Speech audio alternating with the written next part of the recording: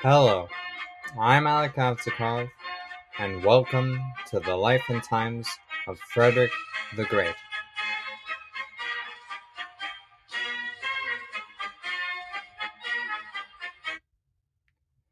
Before I begin, I would like to make a shout out to someone who produces quality historical content on a subject that I briefly discussed in one of my episodes. The podcast is called 3 Decades of Tragedy, A History of the 30 Years' War, and I have found it extremely interesting and informative. It goes through a chronological and detailed look at the 30 Years' War from a grand scale, and if you find the subject of the 1600s interesting, you will definitely find this podcast intriguing. Again, this podcast is called 3 Decades of Tragedy, A History of the 30 Years' War, and is found pretty much anywhere there are podcasts, on Apple Podcasts, Google Podcasts, Spotify, and Stitcher. I really have enjoyed listening to his podcast, so go check him out. Also, do not forget to go to Patreon to listen to exclusive content and help keep the show going. I depend upon you all to help me make this a better show. You can also rate me on Apple Podcasts or follow me if you're on Podbean, because every little bit of support goes a long way. Thank you all for listening, and now, let us get into the show. I last left you off in the autumn of 1721, when the final hurrah of the Swedish Empire was shouted into the heavens. We saw how Charles XII boldly lost his army and empire in the Battle of Poltava, and the slow rise of Russia into great power status under Tsar Peter the Great. We also saw a young man rise to become the king in Prussia. This man was a short-tempered autocrat. One might call him a tyrant and a scoundrel. He was a cruel man who threatened death to his own son. This man was the soldier king, Frederick Wilhelm, and he was the father of Frederick the Great. Frederick Wilhelm of Prussia was born on a dry summer's day on August 14th, 1688. If you remember the long lists of horrible fathers from the Hohenzollern royal family, you will recollect how Frederick I of Prussia's father, the Great Elector, basically called the future king good for nothing, and did not help him with the transition to become king. Therefore, when young Frederick Wilhelm was growing up, King Frederick wanted to be sure that he was given the education to become a king. As far as fathers were in the Hohenzollern royal family, King Frederick I was, in my opinion, probably the best in the early modern period of history. Frederick was leaps and bounds better than his son would be to his grandson. According to the book that I've quoted throughout this podcast, The Iron Kingdom by Christopher Clark, Frederick III, later crowned Frederick I of Prussia, was determined not to repeat the era of his predecessors, and went to great pains to provide his heir with both the fullest possible training in government and with a quasi-independent sphere of action in which to develop his capacities. This was truly an honorable pursuit for his son. However, his son may not have made the most of his opportunities. Frederick Wilhelm was always looking for a distraction, and if he were tested today, he might have been diagnosed with both ADHD and dyslexia.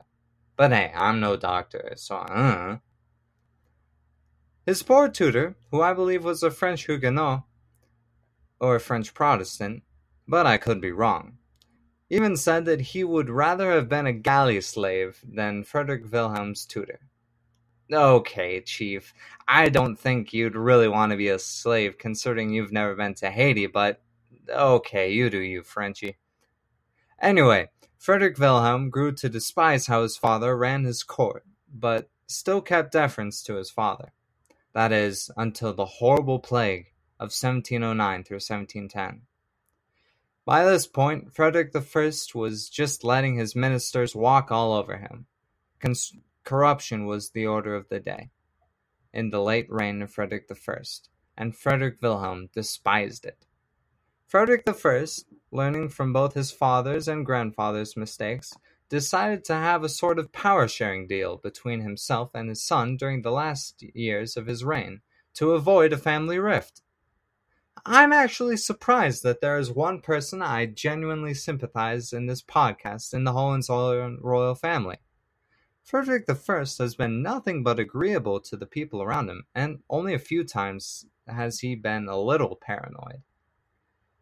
But he had a terrible father, and look at him now. He's trying to be a good father to this crazy teenager wanting to become king. It almost makes me sad that we're going to have to kill him off in today's episode. Anyway, Frederick I of Prussia died on February 25th, 1713, aged 55 years old. Oh, well. So, that caused his insane son to become king when he was only 24 years old. As we saw in the last episode, Frederick I was cautious to go on any Baltic War against the Swedes, and wanted to wait until the War of Spanish Succession was over, a war in which he committed 20,000 soldiers, or half of his troops. So, when Frederick died, the War of Spanish Succession was just wrapping up, and that meant Frederick Wilhelm could turn his troops north against the Swedes. And then, yada yada yada, King Charles XII comes back to Sweden, Swedish Pomerania is conquered by the Prussians, and then peace is declared between Sweden and Prussia in 1720, but you all know that already from the last episode. This episode, we are not going to be focusing on the geopolitics or the court politics of the Tobakskollegium, or even Frederick Wilhelm's marriage, in which he produced 14 children? No. We're not going to talk about any of that. Frederick Wilhelm has a nickname that he absolutely deserved. In German, he was called Die Soldatenkönig, or, in English, the Soldier King. So yeah, we're going to be talking about his expansion and reforms of the army. But why, you may ask? I have been waiting for 9 whole episodes, and you still haven't even talked about Frederick the Great being born yet. Well, essentially, the army that Frederick inherited was Frederick Wilhelm's army. The army that won Mollwitz and Kotusitz and Hohenfriedberg and all the other battles that I will soon talk about was Frederick Wilhelm's army. It was Frederick Wilhelm's infantry, a force that was constantly drilled and expanded during peacetime, that it knew exactly how to move like living walls at the enemy, because they were veterans of the parade ground. This is where the now infamous Stechschritt, or goose step, was introduced by Generalfeldmarschall Prinz Leopold I von Anhalt-Dessau. He was also known as der alte Dessauer in German, or the old man from Dessau in English. He began serving the Prussian army in 1693 and would become one of Prussia's greatest military commanders, and would serve even up until Frederick the Great's reign. Anyway, let's talk about the Prussian army. Frederick Wilhelm inherited an army of 40,000 men and was gaining a reputation to be one of the best in Europe, especially after the cream of the Swedish army was destroyed at the Battle of Poltava. This was a time after the 30 Years' War when armies were mainly composed of mercenaries or soldiers who were fought only for money. And it was before armies were composed of patriotic soldiers that were conscripted and ready to die for the nation. This was also a time when battles were fought in open fields and lines. Linear warfare to the modern ear sounds not only barbaric, but stupid. I mean, why stand there to be shot in plain sight with your bright blue uniforms like a bunch of idiots? Now, this judgment is not actually fair. Remember that there is such a thing as strategic ground that must be held at all costs. These tend to be in front of major towns or crossroads in which a lot of resources are exchanged. Logistics are one of the most important factors to the success of a campaign, as we saw in the disastrous invasion of Russia by Sweden in 1709 through 1710. Your soldiers could be the bravest and most disciplined in the world, but if your army has no food, it cannot fight. So therefore, armies tended to attack open fields because those fields had grain, and grain is an immensely important resource when it comes to a pre-industrial society, as Prussia was in the 1700s. Another factor that causes lineal warfare is that the technology of the guns at the time made fighting in lines the most effective. Guns were extremely faulty and inaccurate at the time.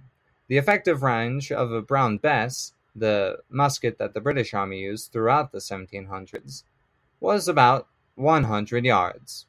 Match that with a firing rate of 4 to 6 rounds per minute, and it begins to make more sense that the most effective way to use your soldiers is to pack them close together in a long line to give the most accurate and deadly volley that would strike fear into the enemy's hearts. Another factor was desertion. When one thinks of war at the time, you think of people lining up to fire at each other just like a chivalrous sport. Well, war at the time was anything but. The pay was bad, the food was bad, your diet most likely consists of hardtack, essentially water and flour mixed together and cooked. Food usually rotted before it got to you. Soldiers were considered the lower rungs of your society, and not the fighting heroes as they were in the 19th and 20th centuries. Discipline was also extremely harsh for minor offenses. Here's what David Fraser had to say about discipline in his book about Frederick the Great.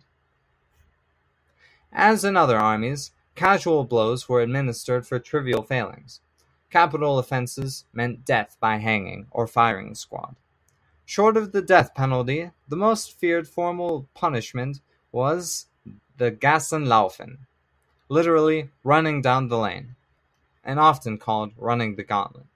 This, unless circumstances prescribed execution, was the usual award by court-martial for desertion. 2 runs of soldiers, each of them 100 men, were drawn up facing inwards to form a lane. Each soldier was armed with a hazel switch. The condemned man, stripped to the waist, walked down the lane so that every man could strike him. He was forbidden to run, a ban enforced by a non-commissioned officer walking backwards in front of him with a leveled carbine. At the end of the lane, he turned about for a repeat performance until the sentence awarded of a given number of runs was completed. A desertion ranked 12 runs for the first offense. The maximum sentence permitted, 36 runs, was spread over 3 days. So essentially, 12 runs in the gauntlet meant that you're getting hit 2,400 times with a thick stick on your bare back. As was said in a Nazi propaganda film called Kolberg, sometimes you think you're broken, and yet another blow hit us harder. With that quote, I mean, you think that's bad? Wait till you hear about how bad battle was at the time. Battle was loud and chaotic. Cannon fire deafened you, and iron balls could kill over 10 people at a time because you were packed so tightly together. Imagine this. You and your friend Paul, who you have been a friend with for years, are marching. You are his best man at his wedding. You eat together. You sleep next to him. You have built up this connection through the hardship of winter and constant drill and discipline and training. You are marching up this hill against the Austrians, and suddenly you hear a whistle and blood is on your face. Your good comrade, who you have spent years with, has fallen, and you don't know whether he is dead or not. Yet you march on, because you know that if you turn around, you will have to run through the gauntlet, or cause many more deaths if your regiment flees the battle. Better to keep marching forward, to look, than to look at poor Paul.